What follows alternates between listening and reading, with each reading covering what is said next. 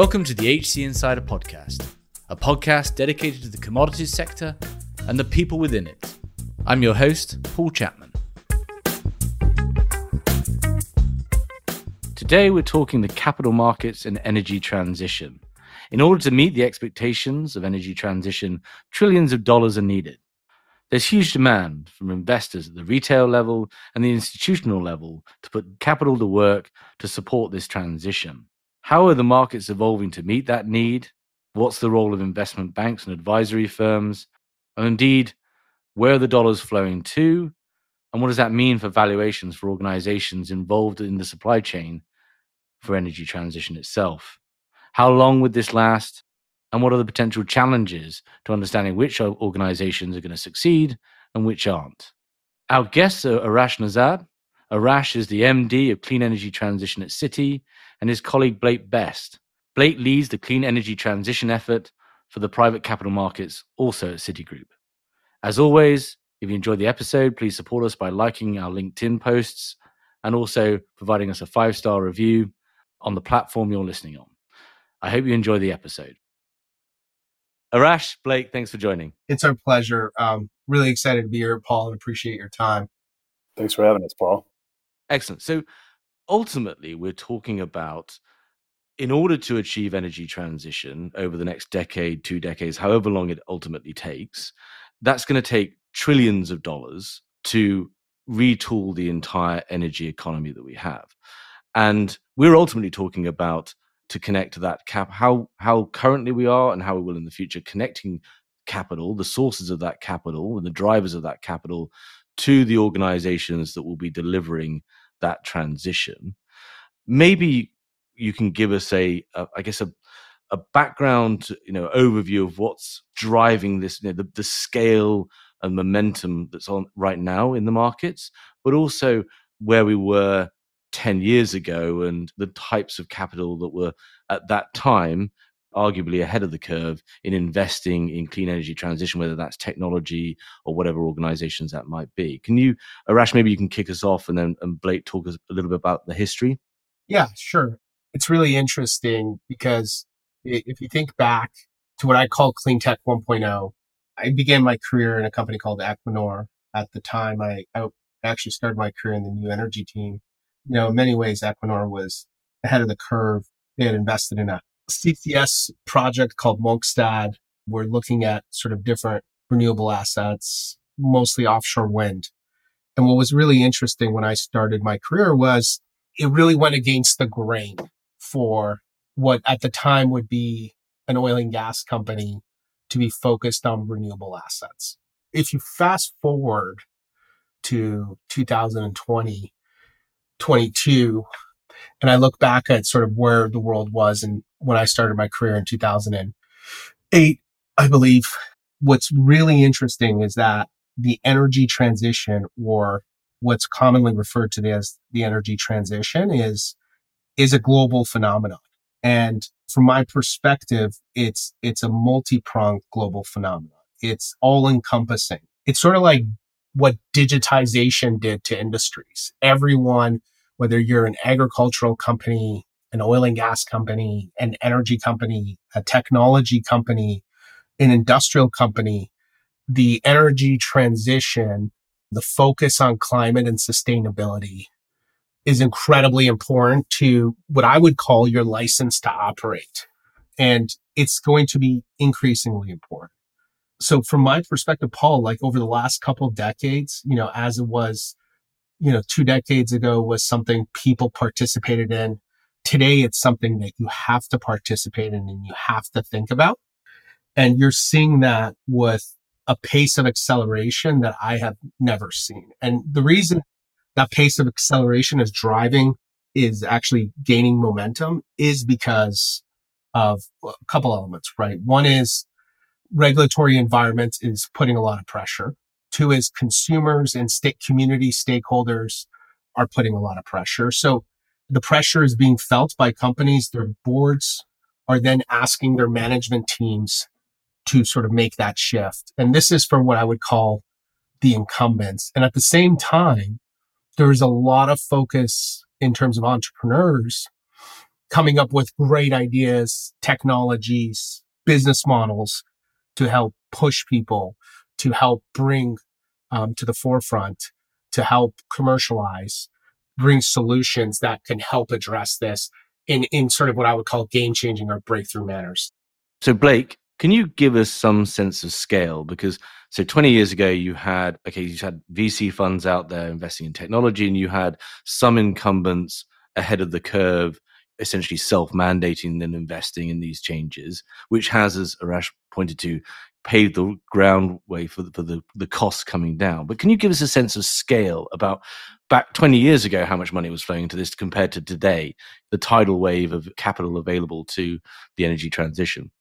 Yeah, absolutely. So I think you hit the nail on the head, right? So we've had tons of venture capital over the last 20 years, probably, fairly well documented there. And we've seen some phenomenal companies emerge out of venture capital into the public markets and get capitalized in the public markets. I think you could even look at Teslas and Rivians and things that investors can touch and feel and consumers can touch and feel. But when you look at all the exceptional amount of public market capitalization in those companies, and you use electric vehicles as only a single example that can exemplify this, you still only have around 2% electric vehicle penetration in the US today, even with all that market capitalization.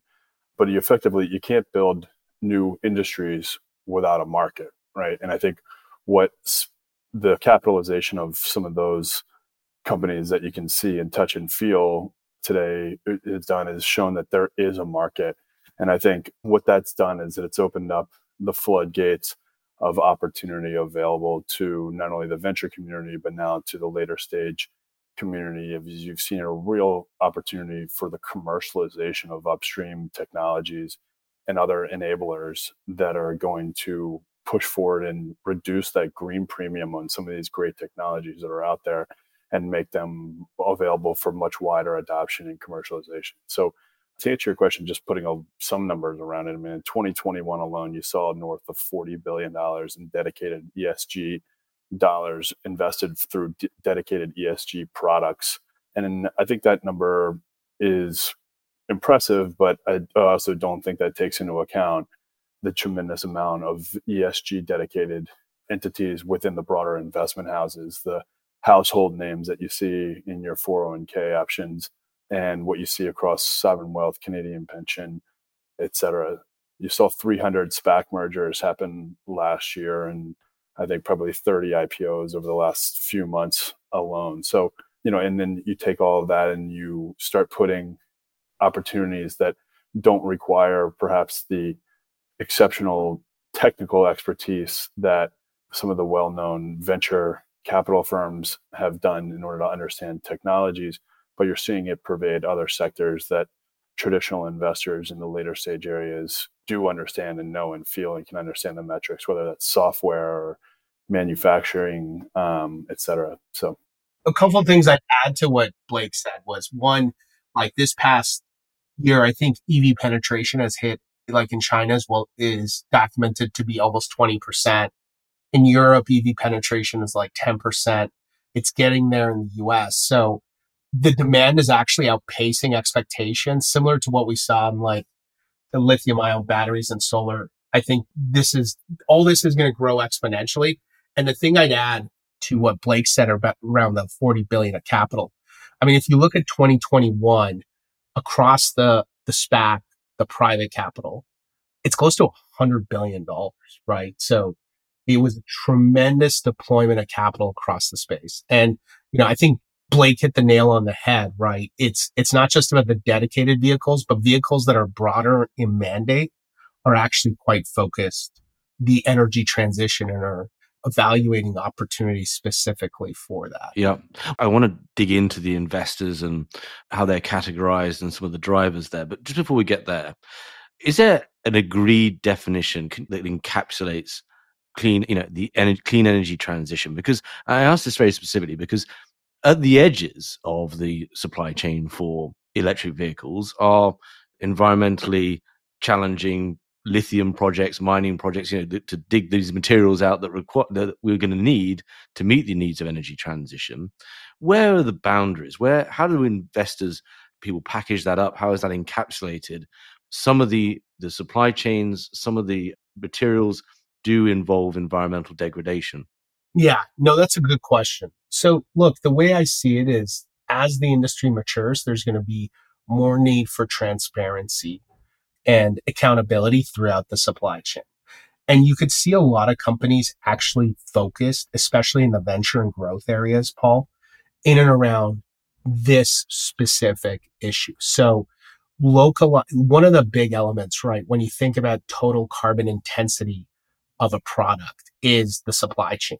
So just random example, if you're thinking about a solar panel, right, like where is the solar panel being manufactured? Where are the inputs coming from? If you think about an electric vehicle, right, one of the biggest cost components of an electric vehicle is the battery. And to your point, the battery has a number of different minerals that are mined in all parts of the world. Then they're shipped to China to be processed. Then they're shipped to the cell manufacturer to be, cobbled together. And then they're built into a stack, so assembled. And then you finally have your battery pack. So if you look at the United States as a center of innovation, which I do, and if you think about some of the companies coming out of the US and a lot of these venture and growth companies coming out of the US, like whether it's Lilac, Redwood, Standard Lithium, whatever, Group 14, these are companies that are essentially figuring out ways to get more efficiencies in the ultimate product that's being created, in this case, batteries. And what that does is reduces the strain on the supply chain and requiring elements that, let's say, to your point, would require mining and environmental impact in that mining operation, or localizing it. So you just take out the supply chain. So think about like battery recyclers as an example, right? So you take what already exists today as a waste product, you process it within the borders of this country. So, one, you reduce your supply chain effort, but also you increase your surety of supply. And so, look, from my perspective, Paul, like that's a big part of the innovation that's ongoing. And then moreover, it has a externality, which is reducing the environmental impact, to your point, in and around mining some minerals that would have, detrimental effect in one region or another. But I think that's the way I see it, Paul, is there's a lot of innovation happening to address that specific subject. Yeah, yeah. And I think they're also those two things, right? Environmental degradation and climate change have often been conflated. And I think that as the one, climate change becomes a stark existential risk, there are going to have to be concessions made around environmental degradation and smart policies to minimize that in order to meet energy transition. But okay, Blake, so you've got this groundswell of investors from individuals all the way through to funds, organizations, etc., the sources of capital that are getting into, and some of the conceit of this is that this could be like, as you said, Arash, earlier, digitization, right? Getting in on the ground floor of what was a tremendous opportunity for investors. Can you give us some sense of the different categories of investors and dig in a little bit to the drivers? Is this purely the next source of returns, or are there a more balanced scorecard around expectations for this money that they're deploying? Yeah, no, I think it's a perfect question and segue. And frankly, I think some of what we've talked about a little bit, like I said, does play into the types of investors that are coming alongside. And I think policy's obviously been tremendously helpful. But I think that record levels of cash on corporate balance sheets, while also owning and maintaining phenomenal scale infrastructure to implement technologies that now not only work, but these corporates and these strategic investors can not only validate that technology, but also validate the need and the demand from their end user customers to implement these technologies, has actually opened up the door for all of these other pools of capital that we'll talk about here to invest alongside of them in instances there. The strategic investment not only capitalizes the business further, but also de-risks sort of the path to market, the path to commercialization of those entities. It's only augmented by some of these financial investors' capital. So Obviously, from a policy perspective, you've seen the Department of Energy and a number of the investment banks come alongside with not only DOE loans, green bonds, things like that. The SPAC phenomenon was obviously and will still be a great way for companies to get themselves well capitalized, whether through that vehicle or regular way IPO. Obviously, the area where I spend the majority of my time is private capital, but a lot of that is with investors with the ability to invest both publicly and privately. But I think when you have these corporate balance sheets really being put to work, the financial investors see validated technology that has a clear market that can really fast track these technologies that the venture dollars have supported, brought to market, and validated. Where does retail investors play in that? I mean, are we seeing a big demand from the markets in general public to invest in various forms of green funds or ESG funds that again is kind of providing this groundswell of capital to the energy transition, or are we not? Is that not really a factor? No, well, I think that's a great point. I think ESG is not a tagline anymore, right? It's not to check a box for the retail investor. I think the true pure capitalist is now in a position to make a phenomenal return at the early inflection of some of these phenomenal technologies and companies now, right? So ESG is a strategy and a portfolio allocation for outsized returns at this point, right? You have, and I think that goes back to what I said about some of the validation and there really being a market and a demand from the consumer. If you look in the market as a retail investor, you can invest in Tesla and you probably continue to make phenomenal return. But as you're looking for the places and the bottlenecks in those industries, as whether you're a retail investor or an institutional portfolio manager, when you look for the bottlenecks that enable the broader adoption and adoption at scale, there's just such a tremendous opportunity now. I think Arash mentioned some of them, whether it's the folks that are pulling the resources that have typically been scarce in more efficient ways, or creating new technology that enables greater conductance of electricity through a vehicle as more content is added to that vehicle as you move towards autonomous or additional battery content. It's all offering tremendous returns from customers who are now very well capitalized in the public market and are looking for ways to eliminate those bottlenecks and bring more of their product to market. And we continue to use the EV example, but I think it pervades every sector, right? We need ways to measure the carbon footprint, and there's a number of new software technologies out there. We have utilities who want greater visibility and certainty, the ability to deliver electricity to their customers a reasonable price. And I think there's a tremendous amount of new technology being brought to market. People are starting to be able to see in their backyards that are more tangible and frankly can deliver greater returns than perhaps the next solar or wind project, but instead, how can we make that next solar or wind project or existing well-capitalized solar and wind projects dovetail better into delivering the great results for the utilities and other. And look, I just said, just to add something, Paul, to that, I think if I think about the 5 drivers, there's 5 drivers that come to my mind in terms of ESG investments that are pushing capital to that place. I think Blake hit that nail on the head and your question alluded to it. Like client and investor demand as retail comes is a big driver, but returns are obviously a big driver, but managing investment risk is a big part of it, right? The firms like ability to manage their own reputational risk and boards, investors sort of fiduciary duty, right? Because if you look at the last decade, the number of policies introduced to incentivize responsible investing is just been mind-boggling. So in 2004, you had like under 50 policies introduced globally. Today, it's well above 600. And I think another thing I just allude to on the retail investment perspective is if you look at the segment of 25 to 35 or 35 to 44, 75% of them will tell you, according to the CFA Institute did something back, I think it was a year ago, that 75% of investors below the age of 44 will tell you that ESG plays into their strategy.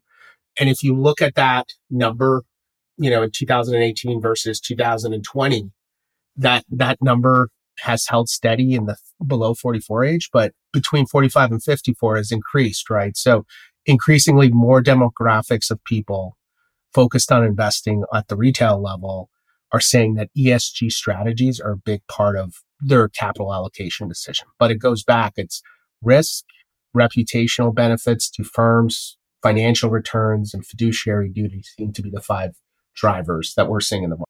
So you mentioned earlier on that the initial movers and investors, these VC funds, a lot of them, to the ones at least I know, had quite robust scientific understanding, staff, etc., that were able to understand and dig into these technologies.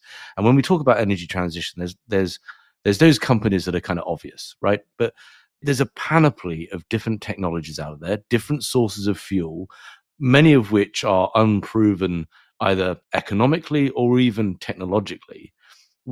How has that changed the requirements, for you guys as service providers to these investors? How are organizations gaining the capability to understand what is quite a nascent industry with many, many different green shoots, some of which might not survive? The way I'm going to answer it is like, as investment bankers and advisors to sponsors, growth equity, venture capital, venture companies, growth companies, and incumbents, it is tough, right? Like everyone's trying to figure it out live at the same time. There are also a lot of competing technologies, right? So if I think about it like one perspective, right? You have a lot of thermal baseload that needs to be replaced with clean baseload, right? And you have a handful of solutions that can do that, right? You have nuclear, you have geothermal, you have some combination of an intermittent power source and massive storage. And in that process, there are a number of different types of companies that play in that, right? So in nuclear, you have fusion and fission. In geothermal, you have a few different technologies that are looking to crack the code because geothermal is like geologically dependent. In solar plus storage, as an example, like we just haven't seen storage. Like storage is incredibly nascent, right? It's so early. So how do you sort of figure out who the winners are? I think that's frankly a tough question for anyone to answer. I mean, I don't think anyone, when you look back at history, and I always reference the tech boom, if we all thought, if everyone knew Apple and Amazon were going to be the winners, we'd all be rich, right? I think there was a few people that invested in pet.com instead of like Apple, right? And so the fact is I think a lot of investors are taking, at least my perspective is are taking a portfolio approach in order to make sure that they get a good risk adjusted return. When you think about like, how do you evaluate a specific technology? I think the most important thing from my perspective is twofold. One is, does it have traction from a consumer and market perspective? So what I mean by that is like, does the product have a market fit? Does it have customers? Does it have revenue visibility? Does it have strategic commercial arrangement, joint development agreements? So that's sort of one side of it, because that in itself would like tick the box with like actually becoming a real company. I think that the sort of, the second bucket of that is like ultimately capital legitimizes businesses. And so, the more capital you have, the more you can sort of take time to figure things out. So where does that capital come from is a question I ask myself too, Paul. Is that smart capital? Is it strategic capital? Has, the homework been done by the people that are providing the capital? So if I summarize, in order to understand, like, first of all, it's going to be really tough to understand who's going to win. Two, we need a ton of different solutions to hit the market in order for us to make this transition, because it's just much broader than turning our vehicles electric. It's a really big play we're participating in. It's going to touch everything like digitization did. So when you think about evaluating a company, it's like strategic validation, revenue visibility, underlying equity, really sort of simple might be the wrong word, an efficient business model. And then what's the underlying capital it's got? So that's kind of my framework in evaluating whether a company has real power to make a difference or an impact. And Paul, I'm going to risk a little redundancy, but I'm going to say it from the non-specialist perspective. But, I think climate change is a big, broad question. For some, it's still a debate, and I'm not going to get into the politics of that. But I think when you drive by or you fly over and you see windmills spinning in the middle of the ocean, as the retail investor, the generalist investor, having the technical understanding of how that power makes it to your house may evolve different rates for different types of investors.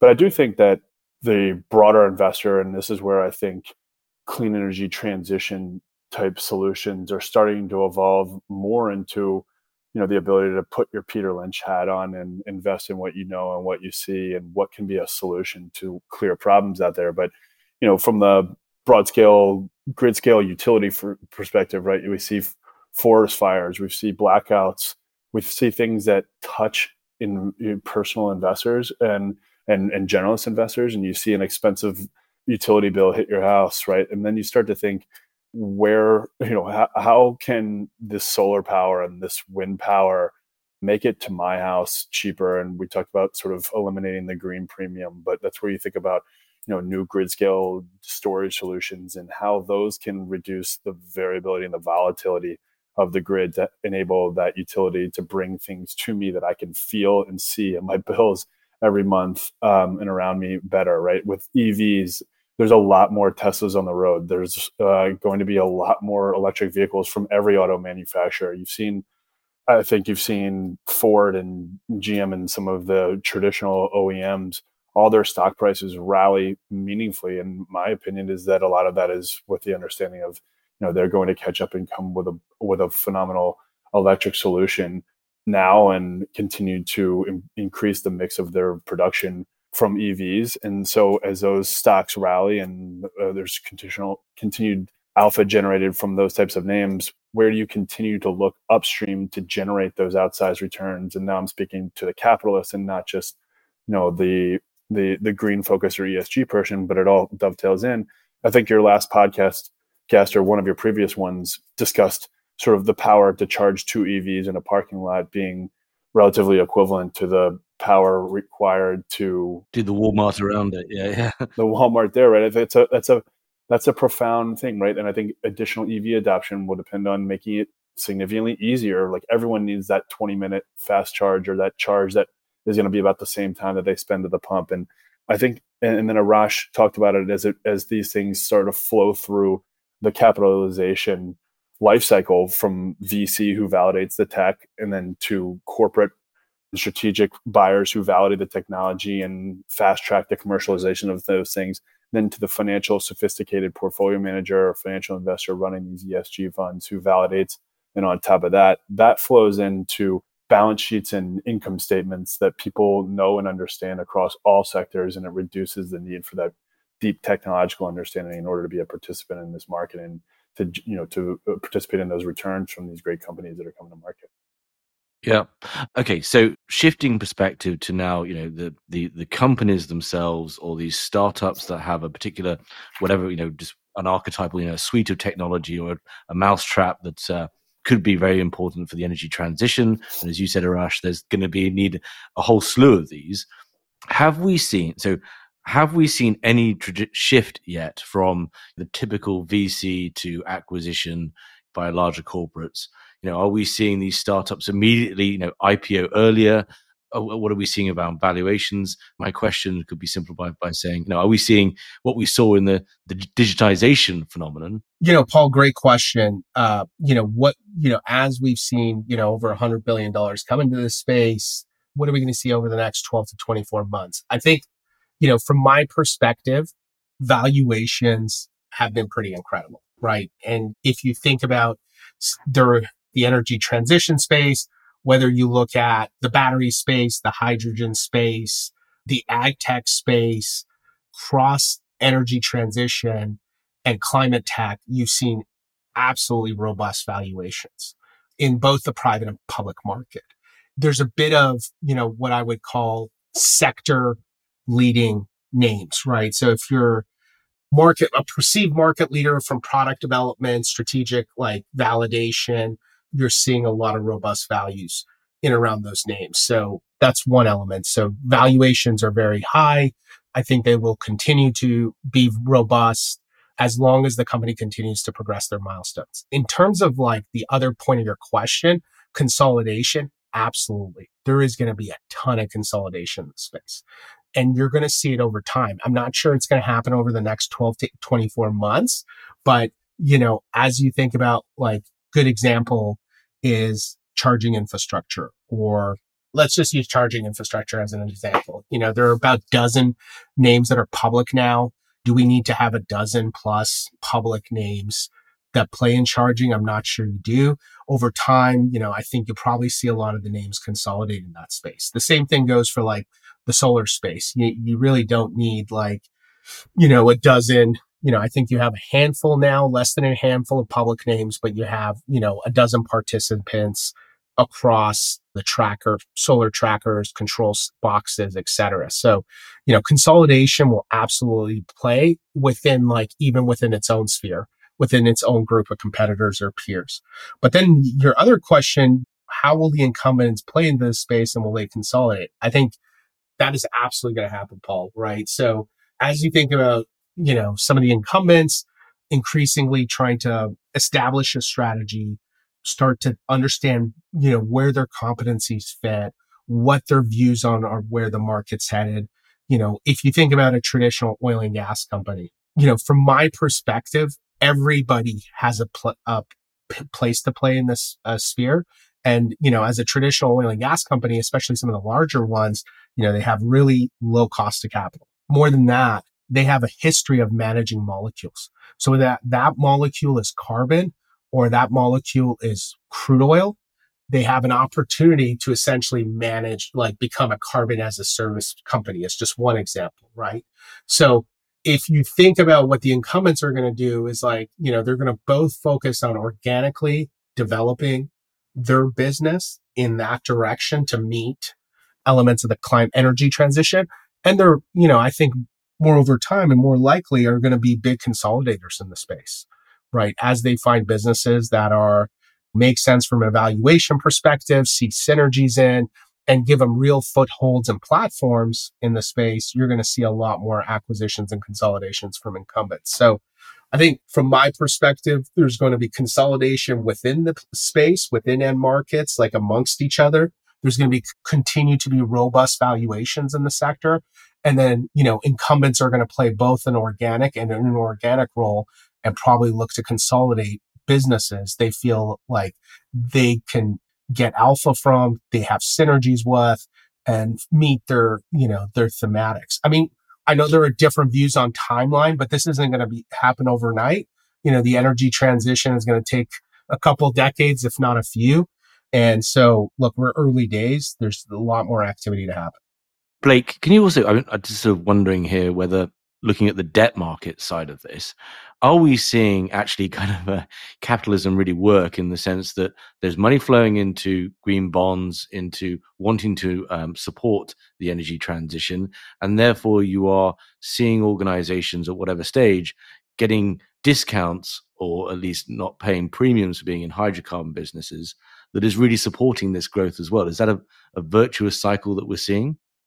With any disruptive industry, you're seeing a tremendous amount of influx of equity capital available to these companies. They're more capital intensive than perhaps software and other disruptive cycles that we've seen, but the addressable markets are so large that the equity capital going into them is also large. And I think with the equity capital that sits in a lot of these companies, and especially as they tend to mature, gain more confidence in the ability of the company to start moving towards cash flow or cash flowing off of those substantial asset bases, you're going to see them become increasingly more capital or attractive to the traditional debt investors who, frankly, when you look around at high yields and what they're yielding, obviously a little bit more than they were, but still well below where they traditionally did. I think for those debt investors that have a ton of capital to put to work, investing alongside significant equity cushions, DOE loans, and otherwise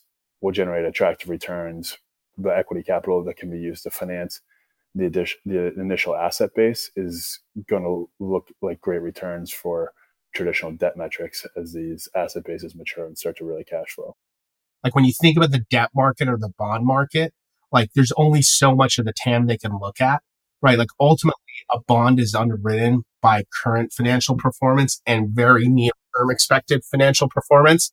So I think what you're going to see in the bond market and the debt market, like whether it's venture debt, growth company debt, or project finance debt, they just don't have the same exposure to companies in terms of total quantum because, they'll lend to EBITDA. Now, direct lenders will do all kinds of structures and transactions. But when you think about like bank debt in particular or green bonds, institutional green bonds, they only have so many companies they can invest in. So what you're seeing a lot of is like, sustainability linked bonds or sort of commit KPI bonds where they're an incumbent who isn't necessarily an ESG name is making ESG commitments, and based on those, we'll get KPI linked bond. Or on the green bond market, you're seeing folks that are getting sustainability reports written or sort of qualify them for green bonds. But I think ultimately the main point is that the equity market currently just has a much bigger number of opportunities available to it because, the bond market, like any other sector, needs to have underlying, financial performance. And there's so much to come in these businesses that debt can't underwrite. Excellent. So you mentioned something there that is worth drawing out, I think, is that unlike previous digitization revolution, these are, as you said, Arash, very typically capital-intensive tech startups, capital-intensive businesses, and in some cases extraordinarily so to build out the infrastructure for, say, hydrogen projects, etc. How does that change the nature of the opportunity? And indeed, what can organizations, these startups, do to, I guess, best position themselves to attract investors? I think that's a great point, right? Which is this industry is naturally capital intensive, and the capital intensity of the industry requires ever so much capital. So I think the way I think about it is, it goes back to the product development roadmap. Given the capital intensity, let's say you're a company that's building waste to value. You have a waste to value business model, and you have this mechanical processor that takes trash and turns it into whatever, hydrogen or fuel. You could build a plant that returns 40%, has a 40% IRR, and pays back in 2 years, but requires $1 billion, right? Or you could build a plant that is like a tenth of the capacity, requires $100 million, and has a much, much lower return on capital. So let's say 15 to 20%. And so if you're just thinking about it from your perspective, right? If someone came to you and said, give me $10 and I'll return you $1, or give me $10,000, I'll return you $1,000, you're probably going to take up, based on that person's background, you're going to sort of risk adjust that return. And so my perspective is, in order to see what investors want to see is technology risk be minimized and scale up risk be minimized before they deploy massive amounts of capital.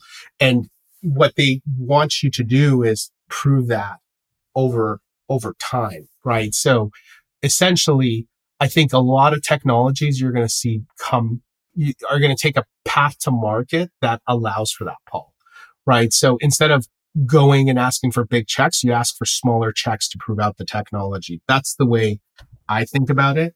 And so with that being said, I think it just means it'll take a bit of time for some of the newer technologies, right, to come to bear. And you're seeing this in private capital raises too, right? Like if you've only raised $15 million, trying to raise $500 million in your next round is that much harder. I mean, people have exponentially grown the amount of capital they've asked for and have been successful, but a stepwise approach, I think, is how you solve the capital intensity here.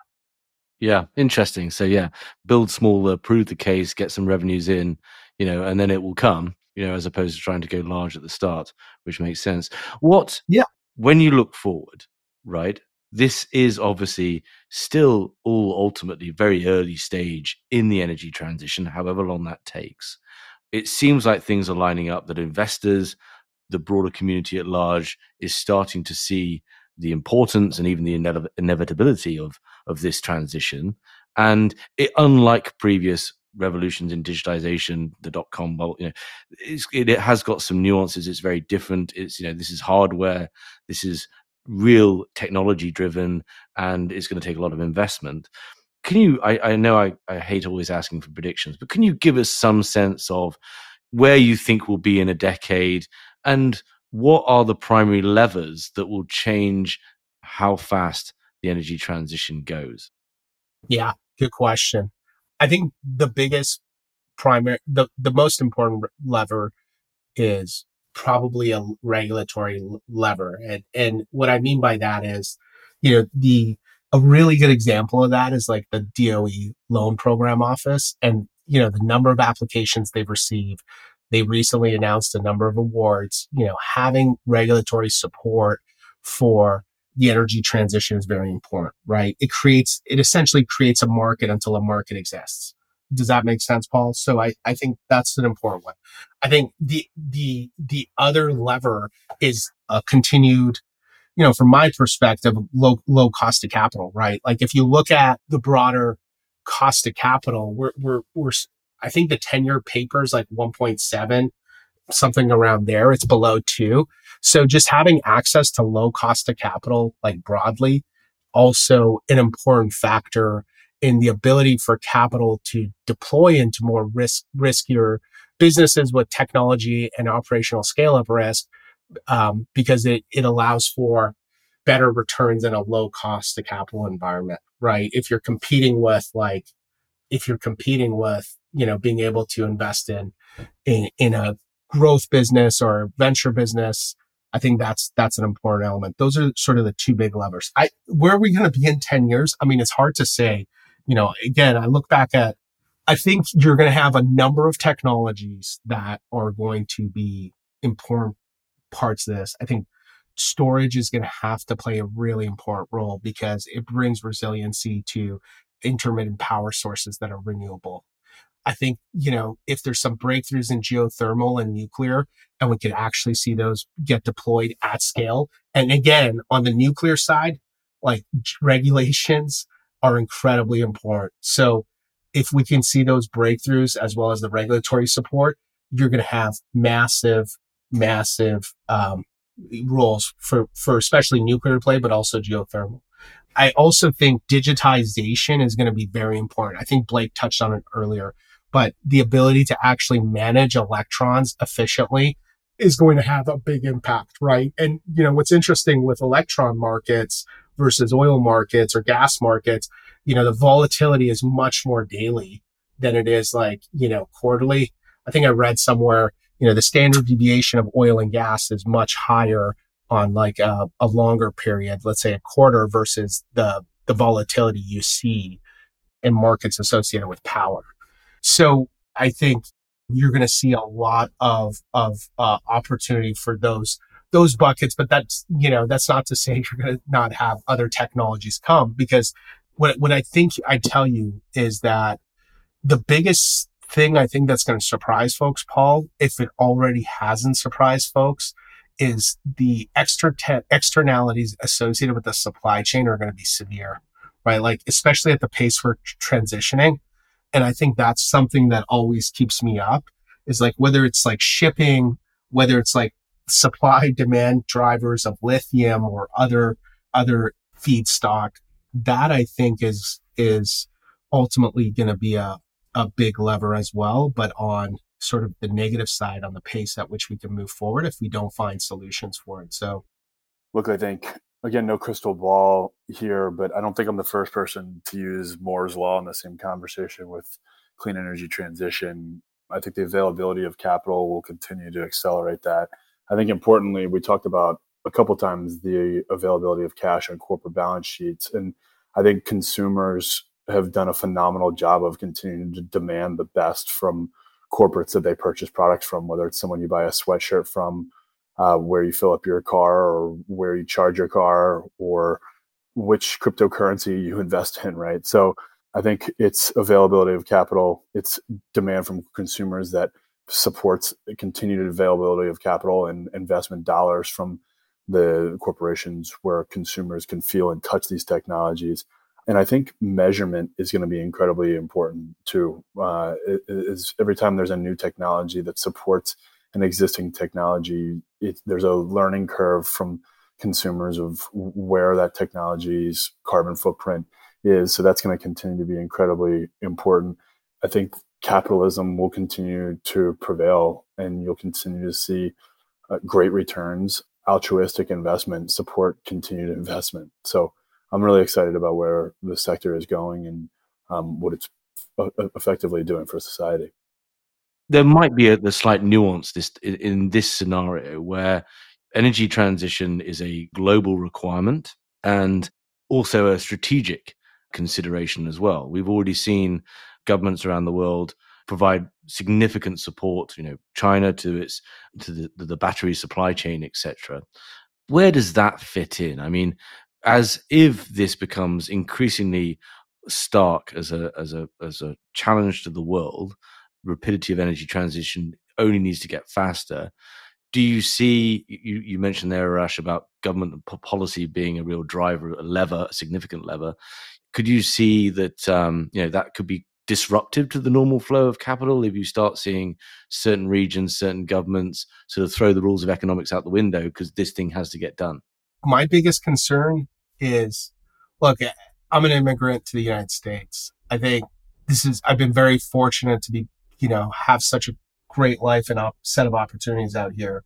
And, as my children are American and my wife is American. And my biggest concern from a policy perspective is actually that we fall behind, Paul. And the reason I say that is, like, if you look at the Industrial Revolution and when like steam engines were created and people found out like petroleum works better than like steam powered engines, Winston Churchill went all over the Middle East and gathered up oil resources, right? When you saw like the importance of oil and natural gas come with the growth of the Chinese economy, you saw all Chinese entities go all over the world buying up assets. And today you are seeing exactly that. You are seeing Chinese backed entities buying up lithium mine, cobalt mines, etc., doing all kinds of resource deals, right? So I think we're actually there, Paul, but from especially on the mining and asset acquisition, like resource acquisition side. So I think the way I think about policy is like this really, this goes beyond like,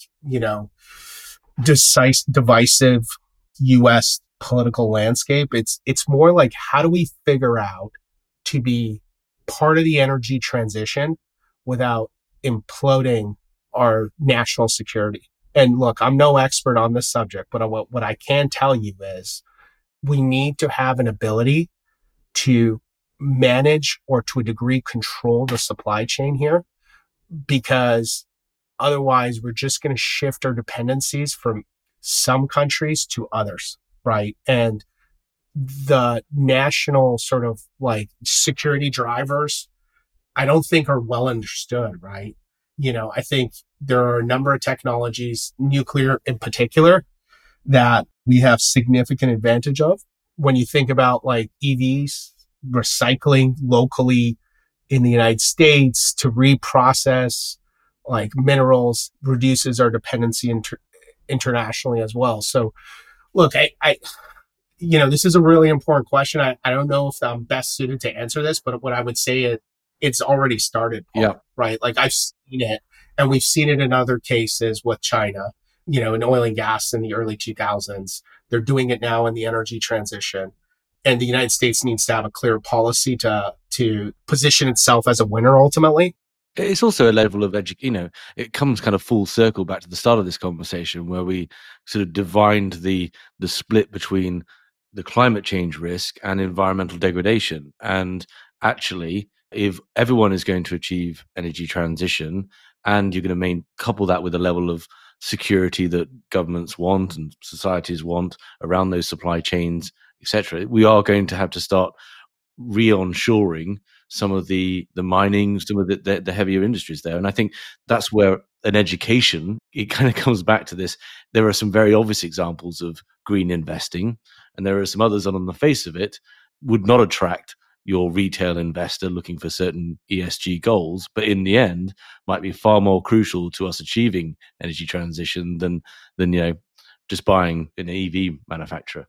Right. And look, the energy transition is really broad. Again, it's software technologies that help you reduce emissions or manage emissions or use power more efficiently. It's solar power, it's wind power, it's nuclear power, it's food waste technologies because, food is a big emitter of carbon, right? Like when you think about cattle, green hydrogen production, or I personally prefer low carbon intensity hydrogen production, right? Like whether green or blue, alternative fuels, low GHG proteins, that mobility is just one element of it. To your point, Paul, there's a really broad sphere.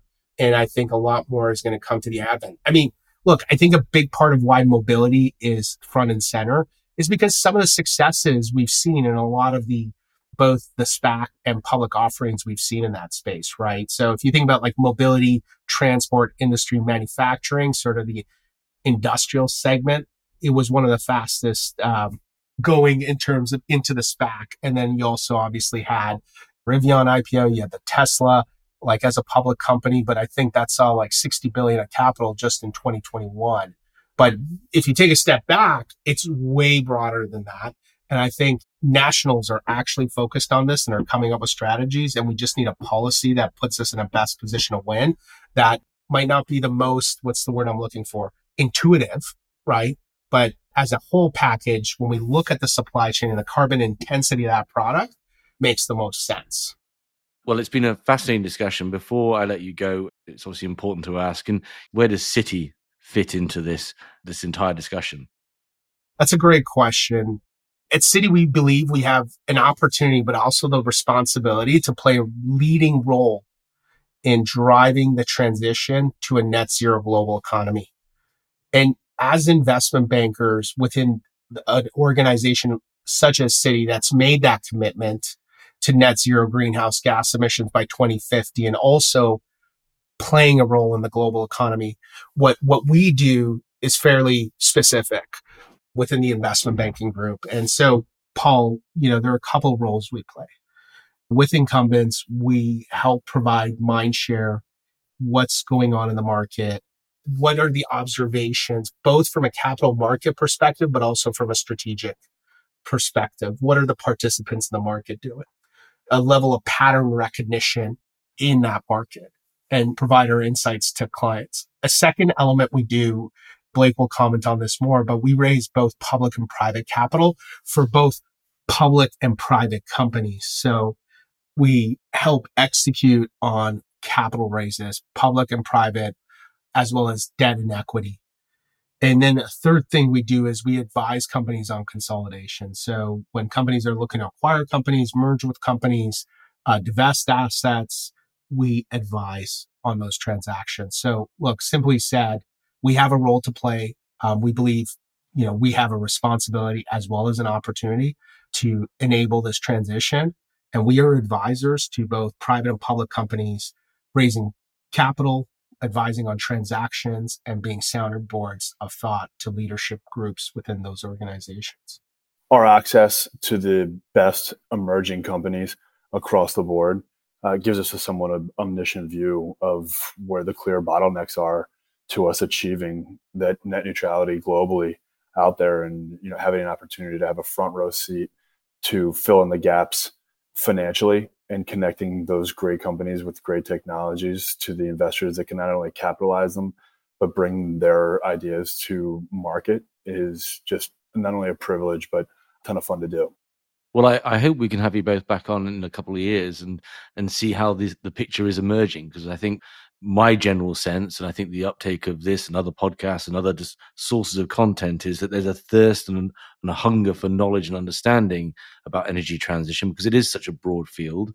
There are so many different technologies, there's so many permutations, there's so many risks and vagaries associated with it, that there is a real demand from individuals, organizations out there to have that front row seat. So it's been a pleasure having you both on. Likewise, Paul. And look, a couple of years, if frankly, we're living in dog years right now. If I remember correctly, it's like 50 human years is equivalent to like the first year of life for a dog. So it's just so rapid. The market's evolving so rapidly. So we'd be happy to be back in a couple of years, but I'm sure the market's just dramatically changed since then. Yeah. Well, thanks, guys. Thanks, Blake. Thanks, Arash. Thank you for listening. If you enjoyed this episode and want to support the show, please give us a positive review on Apple Podcasts or Spotify. To find out more about HC Insider and Human Capital, a search firm dedicated to the commodities sector, go to www.hcinsider.global, where you'll find more original content on the commodities sector and more details on our offering as a search firm and our locations around the world. Thanks again for listening.